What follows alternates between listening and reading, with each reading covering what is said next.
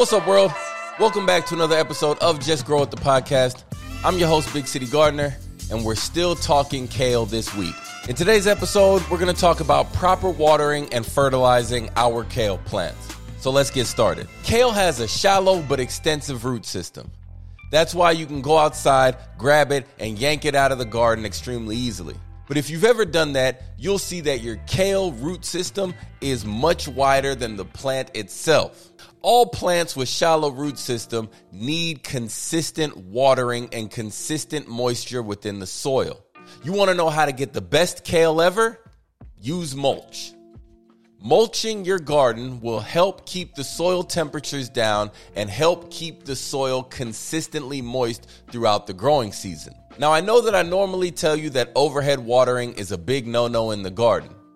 But when it comes to growing leafy greens, especially kale, there is no problem with applying the water or watering your plants from overhead. Now, drip irrigation is still your best bet, but if you water your kale plants overhead watering, and when I say overhead watering, I mean grabbing the hose and just spraying it on your plants, that will be fine, as long as you make sure that you are still getting enough water to the root zone. See, kale and other leafy greens, they don't experience the same disease and pest problems that you normally get when you overhead water.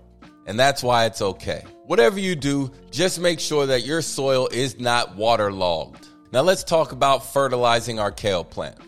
Kale is not a heavy feeder, but it is a leafy green. And since it's a leafy green, that means that it loves nitrogen.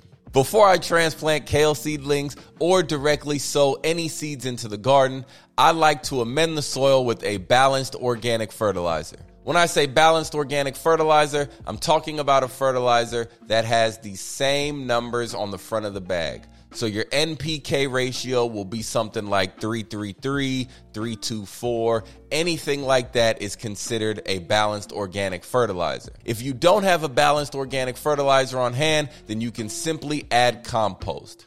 As a matter of fact, that's actually my preferred balanced organic fertilizer. If you have it on hand, add vermicompost to your garden bed before planting your kale. Vermicompost will help increase the microbial activity within the soil, and that will in turn give you a better kale harvest than you've ever had before.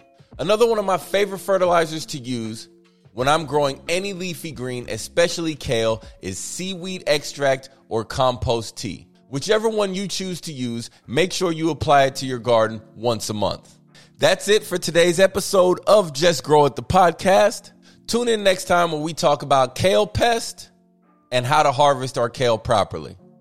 Until then, head out into the garden, grab a shovel, grab some compost, stick your hands in the soil, and just grow it. Before I let you go, I need you to do more than one thing. First, I need you to like, comment, subscribe to the podcast. Second, I need you to tell a friend or two about the show if you enjoyed it. And if you have anybody you think I need to talk to, I should interview, send the name over, put it in the comments, or send me an email, igrow@BigCityGardener. And check me out, man, on Instagram and on all social media platforms, Big City Gardener. We out. Oh, almost forgot. Just grow it.